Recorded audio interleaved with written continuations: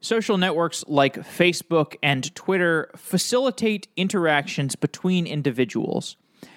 Every message I send to you on Facebook goes through Facebook's servers before reaching you. This is known as the client-server model. And since the early days of the internet, engineers have always envisioned a peer-to-peer model where I could communicate to you directly without a company or some other kind of middleman brokering that relationship. Andre Staltz works on Scuttlebutt, a peer-to-peer system for social graphs, identity, and messaging. Scuttlebutt is used by this group of open-source hackers, many of whom live off-grid, and they don't have constant access to the internet. In this episode, we discuss why someone would want a peer-to-peer, off-the-grid social network. We discuss how to build one, and the progress that's been made on Scuttlebutt by some of the most talented open-source engineers in the world. This is a great episode. I enjoyed it a lot, and I hope to do more shows about these off-grid group of hackers who I had not heard about before I did this episode.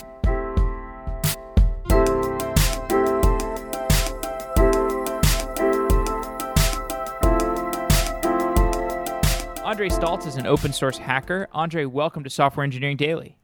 Thank you for inviting, Jeff. Very nice to be here. Yeah.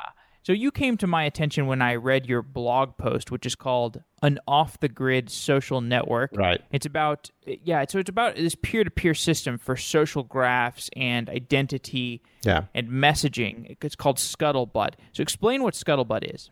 So Scuttlebutt is basically just a peer-to-peer database, but the purpose is to implement the social networks. And I'm talking really something that really looks like Facebook. Now it's sort of like entirely peer-to-peer, which means that you can use it even in the same LAN. So it's not something. It's not like Bitcoin where you need to be connected to the internet. You can still be like. So it has this sort of mesh effect. There are some types of P2P which are sort of mesh. That's basically in a nutshell. Of course, there's a lot to it, but let's see. Yeah, we'll get into that. So there have been other attempts at peer-to-peer social networks prior to Scuttlebutt. What had been the shortcomings of those other social networks? Right. So the one that comes to mind right now is Diaspora, which got that attention some years ago, and if I remember correctly, even Mark Zuckerberg also donated to that project. But like Diaspora is quite a different idea because it's what we call federated social networks. So it's like sort of like email, that you need to have all these different servers that will give out accounts to you. So you still needed to like register to it with an email and a password. So that means that your account was on one of these Diaspora servers. And so that's a totally different approach to what Scuttlebutt has, because in Scuttlebutt, you can't even have like an account and a password somewhere else because all of the data is on your computer. So one of the nice things, even for onboarding as a user experience, is that once you open the Scuttlebutt like client, there's actually many clients, that's it. You're in. Because the only thing that you need is like a public and private key, so crypto, and that will identify you. That's sort of like your identity.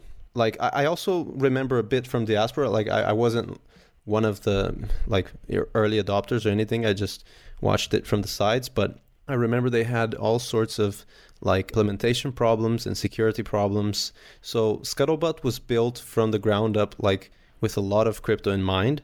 So you could consider it like closer to Bitcoin in the sense of how serious it takes crypto. So like, for instance, your newsfeed is not just like some data in a database, but your newsfeed is like your messages are what we call sig-chained. So signature chained. That means that each message will sort of sign the contents of the previous message. So everything is chained, and that is sort of to prevent tampering.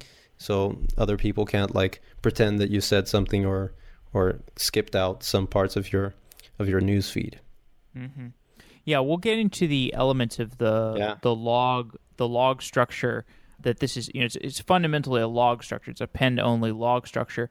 But let's kind of start with the the network aspect and the higher level aspects. We'll get into the technical stuff. Yeah. So you write in your post that, quote, with social networks like Facebook or Twitter, the network connections centralize with their servers. And this is what you're talking about here. In Scuttlebutt, the network architecture looks like the social architecture. Why is this important? So this is important because people don't tend to understand how the network connections are. Like, I actually asked some friends, what do they think what happens when they use Facebook?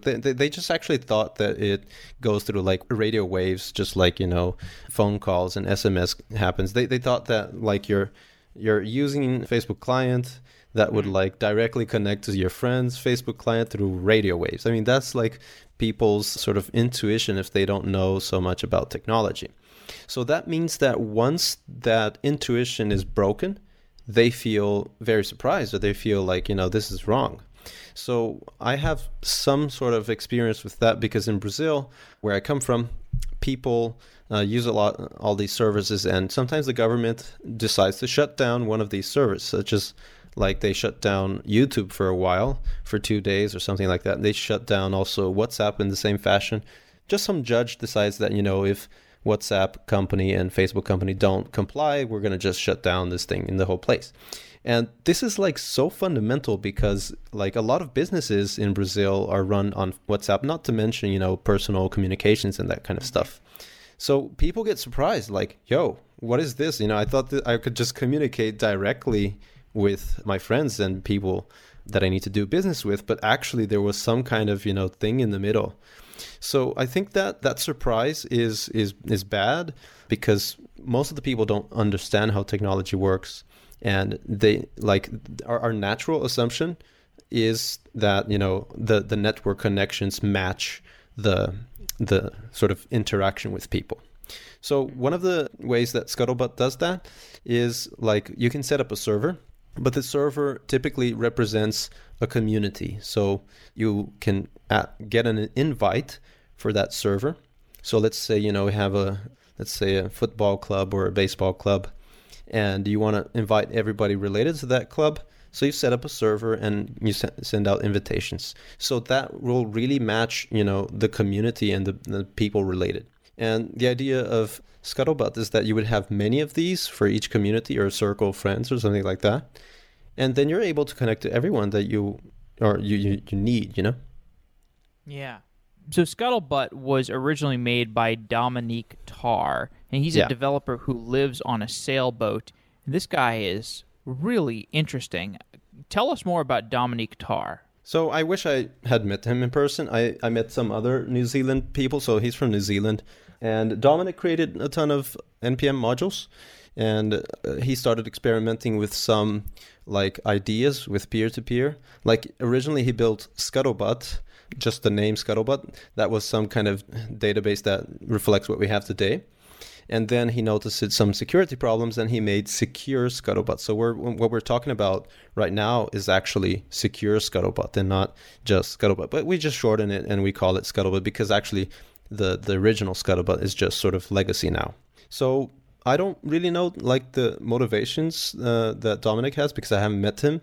But I know that he and others in New Zealand, it's not just him, are very sort of oriented on avoiding capitalism, and they are looking into cooperatives and new models of like economy and society and that kind of stuff. They're really into this kind of things.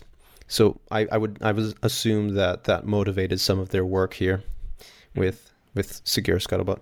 Yeah, after Trump won the election, I was looking into like where are the places where you can go if like some sort of apocalypse breaks out, and I think New Zealand is like number one. Like New Zealand is the number one place for preppers and for people who want people who just want to live in. Because the impression I get looking at Dominique is like this guy he's really independent and he wants to be self-reliant as possible. He wants to be off the grid. It looks like he's just a full stack engineer, and when I say full stack, I mean like he can build his own self-navigating sailboat, which is just incredible. That's just ridiculous.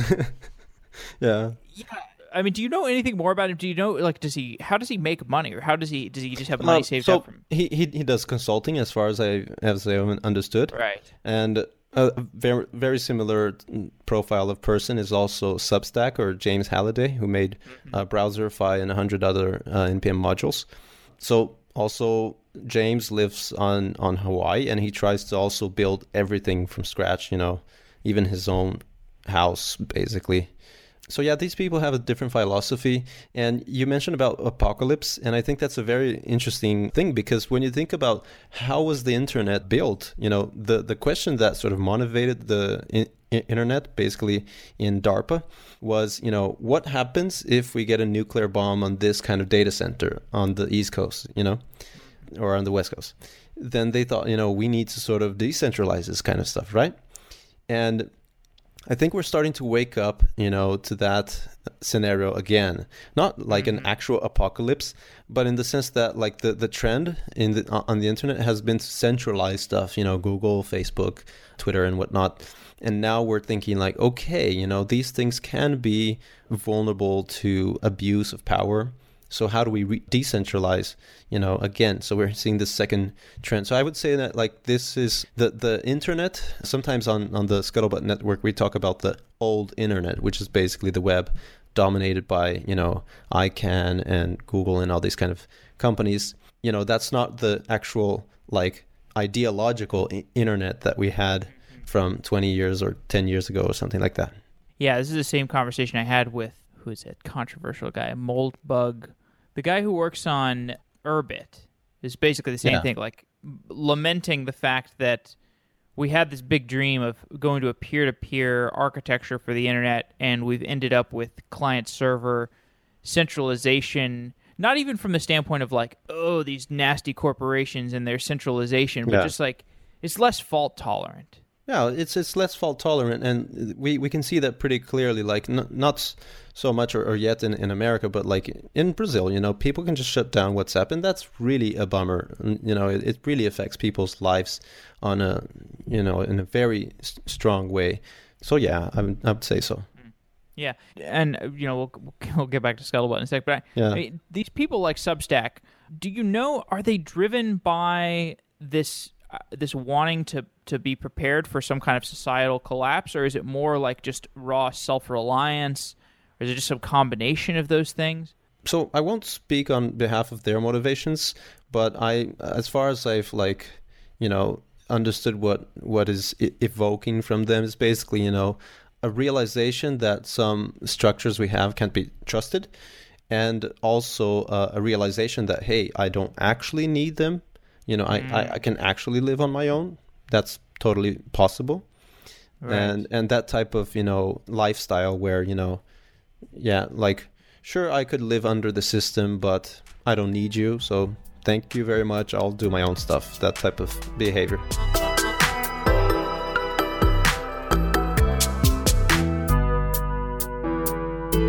It's appealing. Yeah. I mean, it's appealing even for me, somebody who, is very reliant on the system. Yeah. Just that, there is this occasional sense of anxiety that, if this system blows up, then I don't know what I'm going to do. I'm going to need to figure things out from scratch. Anyway, so let's get back to Scuttlebutt. So let's take a top-down approach. Can you describe the UX for a typical user who is getting started with Scuttlebutt for the first time? Yeah, so the typical approach is you go to our website, which is, by the way, centralized, but, you need to start from somewhere. So that's Scuttlebutt NZ, and there we have a ton of instructions, and then you're basically going to install a desktop app. We have many, but we have the sort of most common one is called Patchwork. That's a client for Scuttlebutt. Then you download that, and you're basically on the network. Now, that means that you're connected to no one in the beginning. So when you open the desktop application and you haven't done anything else, then, you're going to see emptiness. Now, there's a couple of ways of getting data, and that means that one of the ways is that you connect to some pub. That's what we call a server. So you need to get an invite from someone. And also on Scuttlebutt NZ, we have some links there to some pubs that you can sort of like join with, a free for everyone invite. And the other way is basically being on the same LAN, local area network, as someone else. And then you're basically already seeing each other through that client app, and you can just discuss. So sometimes, let's say, if someone is on Scuttlebutt already, or let's say that they have a lot of data, so there's no sort of like global idea of what is Scuttlebutt. Just like there's no global idea of, there's no global registry of all of the one-to-one physical conversations that are happening right now, right? Because that's the idea of a mesh. But let's say that some person has a lot of data on their Scuttlebutt client. You can just connect to the same Wi-Fi as them, and then your client is going to start downloading almost everything that person has, and they're basically on that network, because then there's going to be some metadata on who else is on that network and other kinds of pubs. So you start discovering that kind of thing.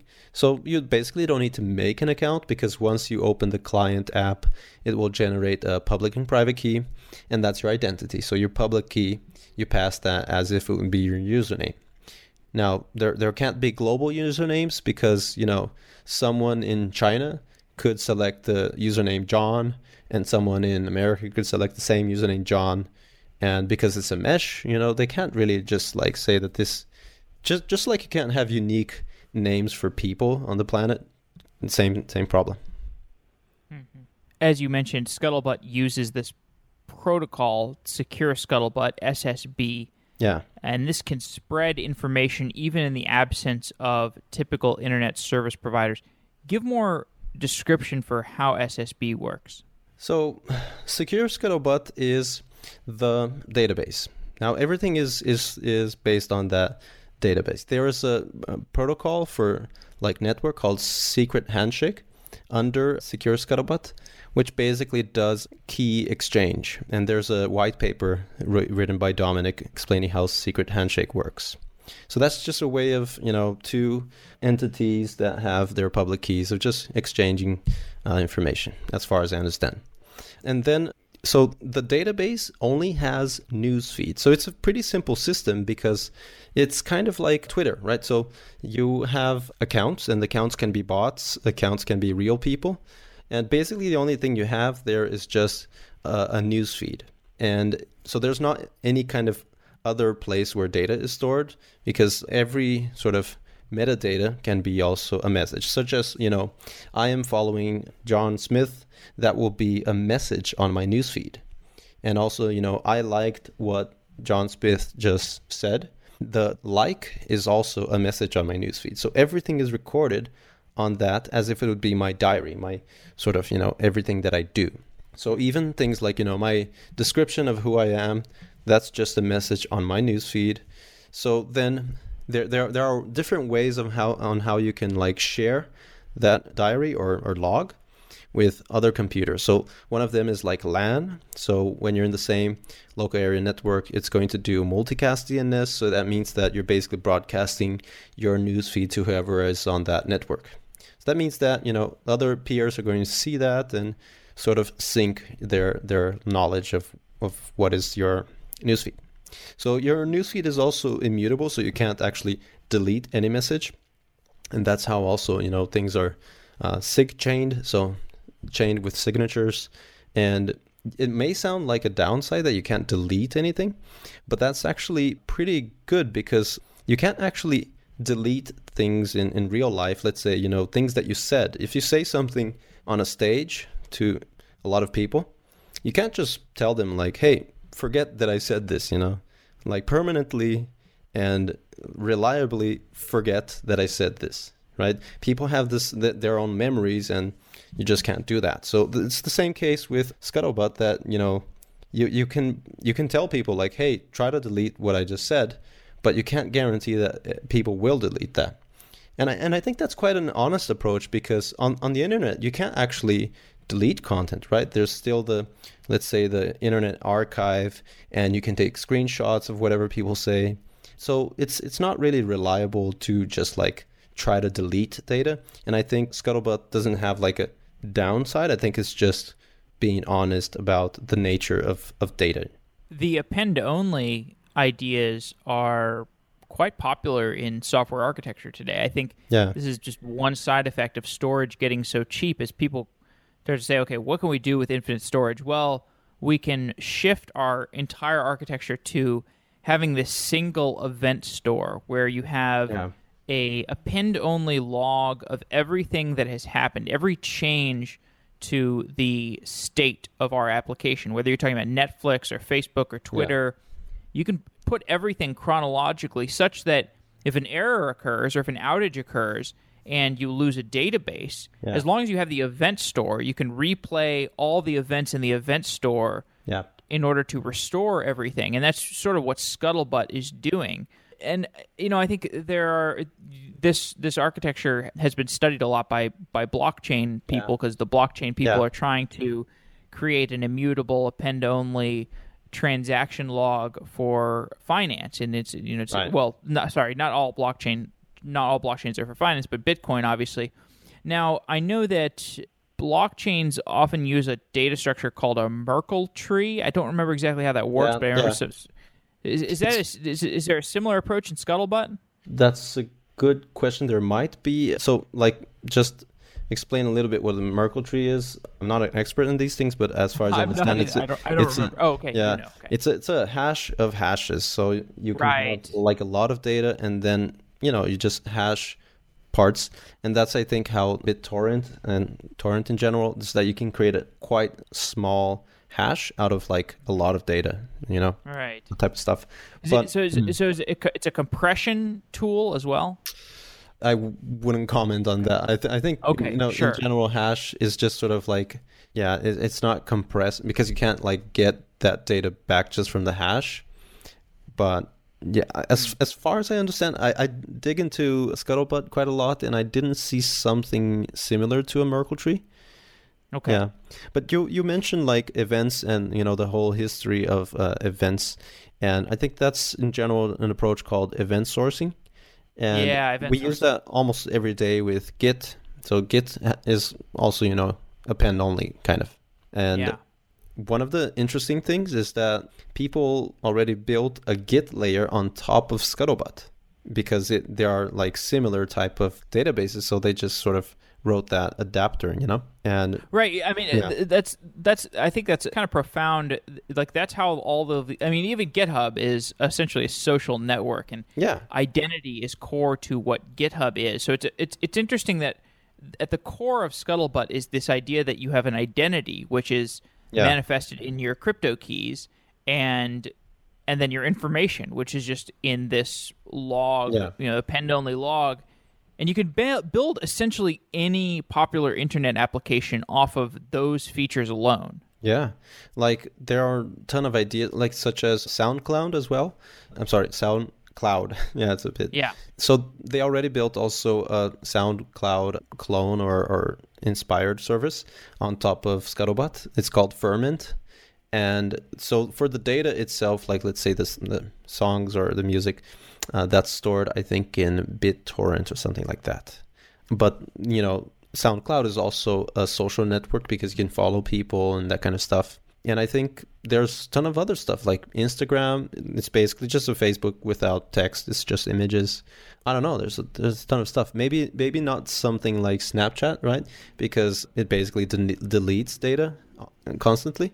And I think that's okay because it's an honest approach. You can definitely just record your mobile screen, and then you won't, you will have that data forever, right? If you watch something on Snapchat. So, but there's definitely a ton of things that could be built. And the Git layer right now works really well, and it's actually comparable to GitHub because let's say when you push a repo to the Git SSB layer, SSB stands for Scuttlebutt or Secure Scuttlebutt. Then you're basically pushing a bunch of messages to your personal log, so your newsfeed log. And those messages are just Git commits, like the content is that. So one nice thing is that the push is immediate because it's just getting from your repo and putting that to your local Scuttlebutt database. So you don't need to wait for for a considerable amount of time.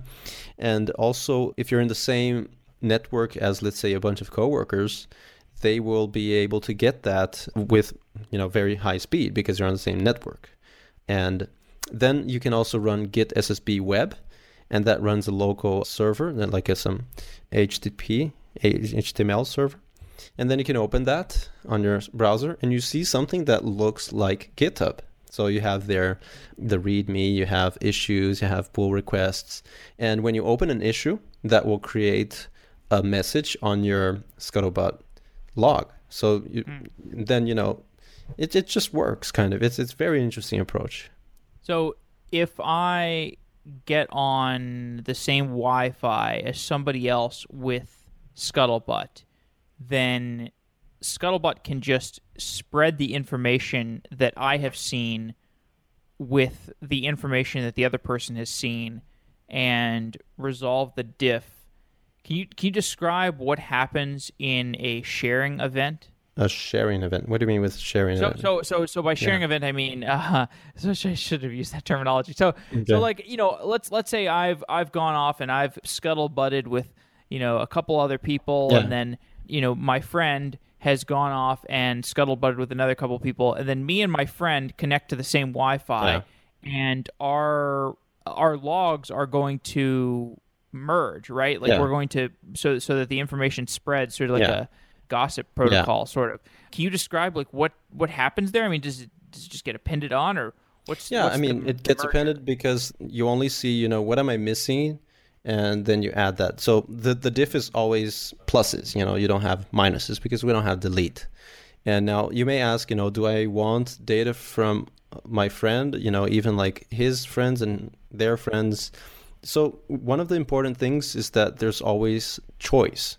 So because everything is in the client, right? There's no sort of like server which decides stuff. Everything is decided on your client. So it's like potentially configurable that you can say, I only want to get feeds from this friend, or friends of that specific friend, or friends of all of my friends, or 2 hops after that. You can configure all of these things. So of course you don't need to like necessarily get all of the data that he has. Now, of course, we have a default there. I think it's 2 hops, so friends of friends. And you end up getting a lot of data sometimes from people that you don't immediately recognize. But as I said, everything is on the client. So you can also say, I don't want data from these type of people. So you can just block them. And so you can configure all these things. It sounds like you don't have the same problem that you get with financial blockchain, because with the financial blockchain, you need everybody to have a copy of the entire transaction log, unless you want to build some sort of centralization on top of it, which a lot of people are doing, and that's totally fine. It's just that if that were the case, then you would have needed to gather everybody's information, and that would quickly not scale, because if you want to keep everything client-side, you don't want to have this giant record that includes the entire social network. So finance is fundamentally very different because, you can transact money with anyone. So, of course, there needs to be this sort of global knowledge of what is money, right? And in the Scuttlebutt docs, we call this global singleton, which is like a single, let's say, shared module that everyone references. Now, in Scuttlebutt, things are just mesh, so you don't need to have the information about everything, because it's really sort of based on relationships. It's much simpler to understand than all kinds of other things, because the data is your news feeds and your friends' news feeds, and that's pretty much it, So, of course, you can make more friends and that type of stuff.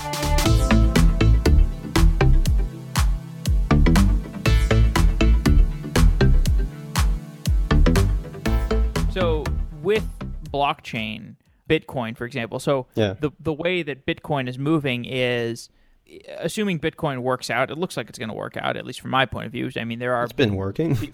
It's been working. You get people like Blockstream who want to build these side chains and Lightning networks on top of it. And what these things allow is just faster transactions, because you get these trust networks, so you don't have to necessarily have the entire blockchain be copied to everybody's node. You get these centralized agencies of trust and brokerage. So you could imagine people building nodes of centralization on Scuttlebutt. So for example, if I want to have a in-browser version of Scuttlebutt, and I just want to hit some server, if I do want to have client server, I mean, that's the thing, that's what's cool about Scuttlebutt, is you could imagine client server level Facebook on top of it, and it would be totally fine. There's nothing wrong with that. It wouldn't be mutually exclusive with the peer-to-peer beauty of Scuttlebutt. Yeah, and actually, just to mention quickly, there's some clients. I think one of them is called PatchFu that do exactly that. So it's running on the server, and it's a way for people to get it running in the browser instead of downloading a separate client. So they could also use it, on mobile or other devices, and that's totally fine. I mean, it's something you can do, as you said. Do you have? Yeah, because it would be cool. I mean, I think Scuttlebutt's a great idea. I think it's really cool, and it would also be cool if, the disadvantage is, under the current situation, my mom is never going to use Scuttlebutt because she would have to download it and set up her. I wouldn't say never. I would say in the current situation, right? Because it can reach a point which is quite user friendly, especially if we think of like mobile. If we put Scuttlebutt on mobile, then you just need to download an app. And that's it. Usually you need to download an app and make a user account, which is also the annoying part. People don't like making new accounts and setting up passwords and confirming in their email. It's always a hassle. But with Scuttlebutt, it would literally be just download, open, and that's it. That's true. Yeah. And it's compelling that we are moving. I mean, if you look at Snapchat as a leading indicator, people are getting more interested in privacy technology, and I mean, you're seeing journalists. Every journalist is adopting Signal or Telegram or something encrypted that's allows them to collect encrypted information from sources. There is a public movement away from centralization. Who knows how far it will go, but it's there at least. Yeah. I think people are starting to wake up about the problems that centralization can, create. Yeah. Can you talk more about like the open source community of Scuttlebutt? Like, how do people work on different stuff, and what are the tasks and the features that people are working on right now? Yeah, the development style is like, how to say, sort of, it's like sort of group driven. It's not so much like a benevolent dictator for light driven. So even if Dominic has been the original creator, we don't have this approach where Dominic dictates everything and that type of stuff. So we actually meet every Wednesday. I think we even have like a meeting this week where, we meet over voice chat and we go through like what's the latest news, what is each one working on. And it's totally volunteer based. So of course Dominic normally works on the actual protocol and the reliability of these kind of stuff. And then there's people working on the client apps like Patchwork and etc. And it's just volunteer driven. And the things that we're having right now are sort of like Dominic is making the network more reliable and the sort of network transfers faster. One of these things he's working on is called epidemic broadcast trees. Don't ask me what that means. It's pretty deep. He found some stuff from some papers that helps. Then the Patchwork development paused for a while because the main maintainer is just traveling for 2 weeks or something like that. But there's plenty of PRs coming for that because we got a lot of people into the network and they just wanted to improve stuff. So I think 2 days ago we had an update to the Patchwork client that made things look nicer. I'm working on getting Scuttlebutt working on mobile, and that's quite a challenge because I'm just basically getting the Node.js app and trying to put it with React Native. Now, those two things were not meant to be, and also React Native to some extent was not meant to be. It's kind of a hack. So it's a hack on top of a hack. That's right. Things are sort of slowly working. It's incredibly painful to get it working. But I think it's probably less effort than rebuilding all of the protocol for iOS and for Android. And I think things are possible. We just need sort of UDP and TCP and LevelDB is the main sort of database part where all the news feeds are, and some crypto stuff. So all of these things exist already for native, for Android and iOS. we just need to find how to get all these things talking together talking with each other in the proper way. We just had a show about React Native and the Expo team. Yeah. Can you tell me more about what are the challenges that you're encountering trying to migrate? So I guess you answered my next question, which is going to be what language is this written in? I guess it's all in JavaScript, right? Yeah, it's all JavaScript. Of course, we use LevelDB and Sodium. So LevelDB is for the database, and Sodium is the crypto. And all of those those two are like C based, so they're native. So they're the native modules in Node. So Node sometimes have these native stuff. Mm-hmm. Yeah. So as you're migrating this to React Native, describe how that looks, or what are the challenges that you're encountering?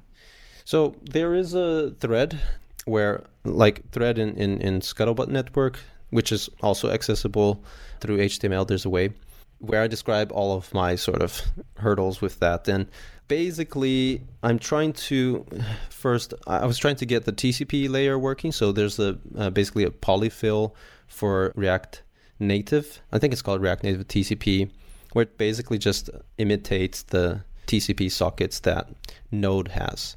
And that mostly works. I noticed that there was a problem with it, that, when you create the sort of constructor, you create the TCP socket with the constructor, it didn't support giving opts and, things like that, where like not all of the like parts are polished for all of these polyfills. And you find bugs here, bugs there.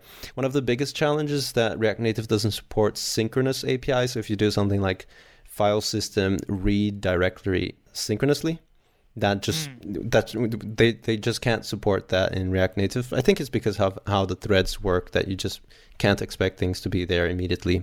So there's some waiting involved always. It would be good if everything would be like asynchronous, callback based, so that we can do everything. So I need to map out all of those parts that use synchronous APIs and try to re-architect things to use asynchronous. I raised this issue also with sort of the protocol people like Dominic, and they acknowledged that, we should try to find a way to only use async. So there's a ton of stuff. I got to some point where like you open the sort of very raw app and it generates your private and public key. That's good. Stores them. That's good also. It's a milestone. And then I got some sort of network connections working with my computer. So the computer would send some message to my phone through TCP on LAN and vice versa. And I'm trying to get like the news feeds to sync. So that's my next milestone, to actually get a news feed from A to B and backwards. I always admire people who work on projects like this, because this is not the kind of thing where you can just search Stack Overflow for no way. how to do this. What do people talk about on Scuttlebutt? Because I imagine today it's just like a bunch of developers, like basically like open source hackers, and maybe some privacy advocates who are maybe not hackers as much, but are just interested in this technology. So always like social networks. Always, the early days are so fascinating. Like I was an early user of Quora. Yeah. And Quora was so interesting in the early days because the network was seeded with just venture capitalists and like engineers and entrepreneurs, and it was a very fascinating web of information. And back in the day, I was a poker player, and I was on this poker forum, and the social networks really, the memes and the utilities that develop within a social network are completely reflective of the people in that social network. So how does that manifest on Scuttlebutt? So you are correct to imagine that most of the people there are developers. There are some also non-developers, friends of friends, and that type of connections. And it's interesting how the blog post that I wrote like evoked this sort of lifestyle of off-grid. And a lot of people interested in this topic of living off-grid started joining, and there was a lot of sort of like discussions around that. Typically we had before that like discussions on open source, on decentralization in general, like living in a decentralized fashion with off-grid and that type of stuff. Nowadays, we get a lot of questions as well, how the thing works. But I think it's a really good thing that we target developers first, because the platform needs to improve in many areas before we can start like putting like all kinds of people.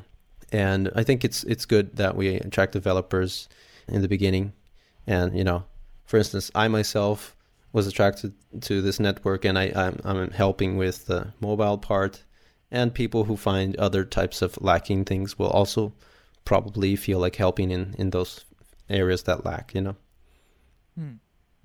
What about the conversations that actually take place? Are people tweeting about what they had for breakfast, or what their self-driving sailboat is doing today? Or so actually, what exactly are they? Sometimes, yeah, like those two things that you just mentioned. Yes, like Dominic has like written about how his sailboat, you know, is going to face some kind of cyclone. And he also said, like, today I like fished the squid and I ate it for breakfast.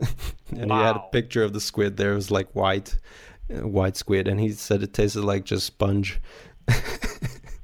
So, yeah. And also Substack, or James Halliday, is like often posting about how he's building his own home with his partner. And, you know, it's pretty interesting. Like if you were interested in what I wrote in the blog post, that's just like the tip of the iceberg. They have so much stuff there going on. But I think like in general, the discussions are like mostly development, also philosophy, and also all kinds of like economy and things like that. And like I haven't had the need to block anyone yet, you know, even though I'm getting data from all kinds of like people who have no idea who they are. I haven't had the need to block anyone. So there are pretty good vibes there going on. If you reach a certain scale, there is going to be the moderation issue. I wonder how you could solve moderation. Oh, that's an interesting question.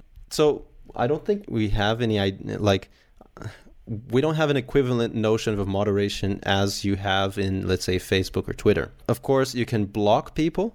So if you see someone who you just don't want to like read the things they say, you can just block them. Now, what cannot be done is that, you know, two people in Japan are talking nasty stuff and you want to forbid them to talk those stuff. You just can't do that. Right. Just like you can't forbid people from saying nasty stuff with two walkie-talkies, right? Even the creator of walkie-talkie has no power in preventing people, you know, from using it however they want. It's the same idea here. We really cannot control what people do with it. It's like technically impossible. How much of tech needs to, like, because this idea is basically like you're building the core of a protocol that you can build other applications on top of that's peer-to-peer. Yeah. You're building it for, I mean, you're building the client for iPhone.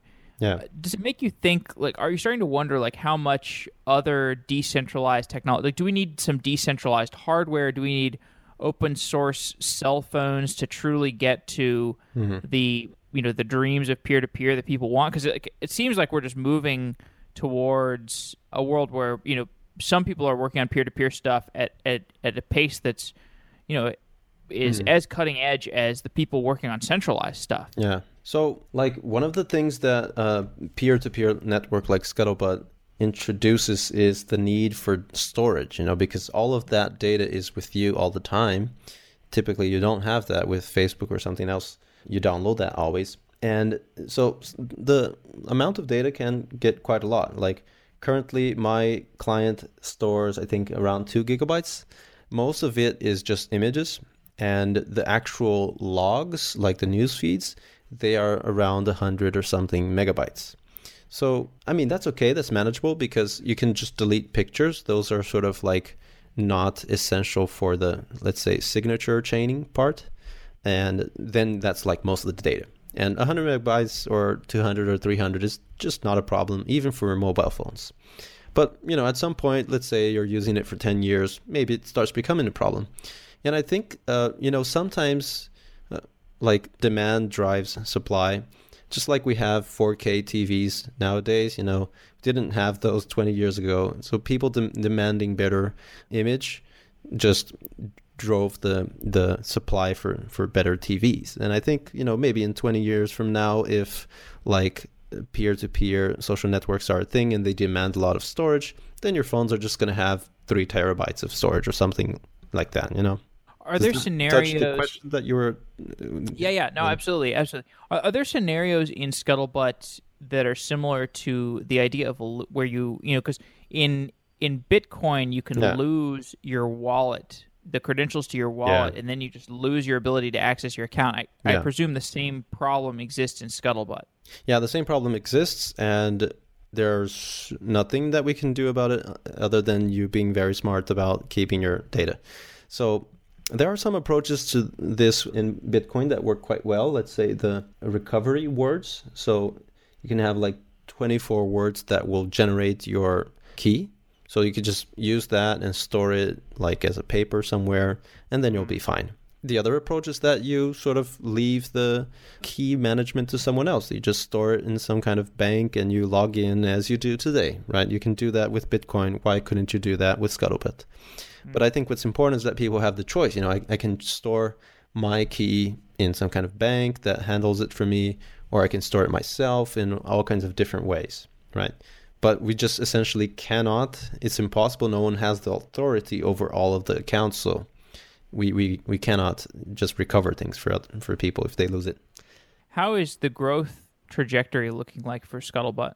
It's a bit hard to estimate what's going to happen, but I myself am investing a lot of time into this, and I think now that like the activity gone up, Dominic and others are also very excited about putting effort into this, and we'll see. We'll see how people react to it. I have a lot of plans on how to make it mainstream. That blog post I released was just like one piece of the whole plan, and I definitely plan to put a lot of different content pointing to Scuttlebutt. And so I really want to help this go mainstream. Probably not to the extent that it replaces Facebook, because that's like a humongous challenge. But just having enough people and enough resources that so that people know that there's an alternative, right? If I want to leave Facebook, where do I go? Right now, most of the people would say I have no idea. But maybe in the future, people would have some idea of what to do if they want to leave Facebook. Well, it seems like the way we're going is we'll have as many social networks as we do television channels, because it's becoming so easy to build a social network, and we have so much unexplored territory in terms of social networks. I mean, there's a bunch of these things, Musical.ly, Instagram, Quora, GitHub, and it's just going to keep growing. There's going to be more and more of these things. So when you say you want to invest a lot, you want to make it into mainstream, are you potentially thinking about starting a business around Scuttlebutt eventually? Not necessarily, but I don't exclude that possibility either. And I would actually disagree with what you just said, because okay, respectfully disagree. Sure. Because we used to have a lot of social networks when Facebook wasn't the largest thing ever. I mean, we had, let's say, MySpace, we had Orkut, we had all kinds of stuff. And I think the tendency nowadays is that Facebook, because it's the biggest, people have the assumption that everyone is on Facebook. So it becomes like something huge, just makes it become even bigger. And now with all of the Snapchat features being replicated in Facebook, I would say probably Snapchat won't have a bright future, So, my belief around Facebook, this is what Peter Thiel, the first investor in Facebook, what he said he thought was the core value of Facebook is that it enforced the real identity. Is it makes you put your real identity. You can only have one account. It's your only thing. On Twitter you can have multiple different accounts. Yeah. And that can be replicated, right? You can Google has it Facebook, and Google developed independently, but you have your real identity on Google, sort of. I mean, I guess I have multiple Google accounts. One is for work, one is for non-work. But just the notion that you put some sort of stake in the ground that this is your real identity, and you perhaps provide some sort of verification around that identity. I think that's really the novel approach that Facebook took, and obviously that compounds interest because as you're building up more identity features on Facebook, it becomes more like your true identity. But that's not to say that you can't build a separate identity platform. Yeah, I don't know what to comment. Okay, fair enough. Yeah. I don't mean to argue with you. I'm just saying, like, I think Facebook is quite dominant right now, but I think it could be rivaled in the future. And I mean, I certainly want way more social networks, and I can think of plenty of social network ideas where I would not want Facebook integrated with it. Yeah. Well, right now we sort of have like that effect, but for IM chats. So some people are on Signal, some people are on WhatsApp and Facebook Messenger and all kinds of, different ways. And it can be a pro and it can be also a con, A lot of people feel annoyed that there's different ways of contacting people. So I don't know, like I wouldn't say that like what Facebook is doing right now is good, because then we're basically giving them the monopoly over communications. And I do feel like there's a growing allergy towards Facebook. How do you feel about Facebook these days? I feel very negative about it because it's just such a monopoly. It's basically like digitalizing your relationship. So we're just digitalizing all kinds of stuff nowadays, and Facebook happens to be digitalizing your relationships and just making profit out of it. And I think the way that it does that is by presenting itself as a necessary evil, because even like publishers are not like happy about Facebook, but it's just, they just have to be there because everybody is there. And the same effect for people who are using it as users. They just have to be there because people are there, So of course Facebook tries to like create an excellent image of themselves and how they want to connect the world and etc., and how they want to keep everybody comfortable, all the users and that kind of stuff. But essentially we are ended up with no choice. I mean, people are just kind of on Facebook because it's the big necessary thing. The other day I wanted to go to this bar in Stockholm with friends, and I wanted to use the Wi-Fi, but you needed to connect to Facebook. I mean, and like their page. I mean, it's like there was no choice.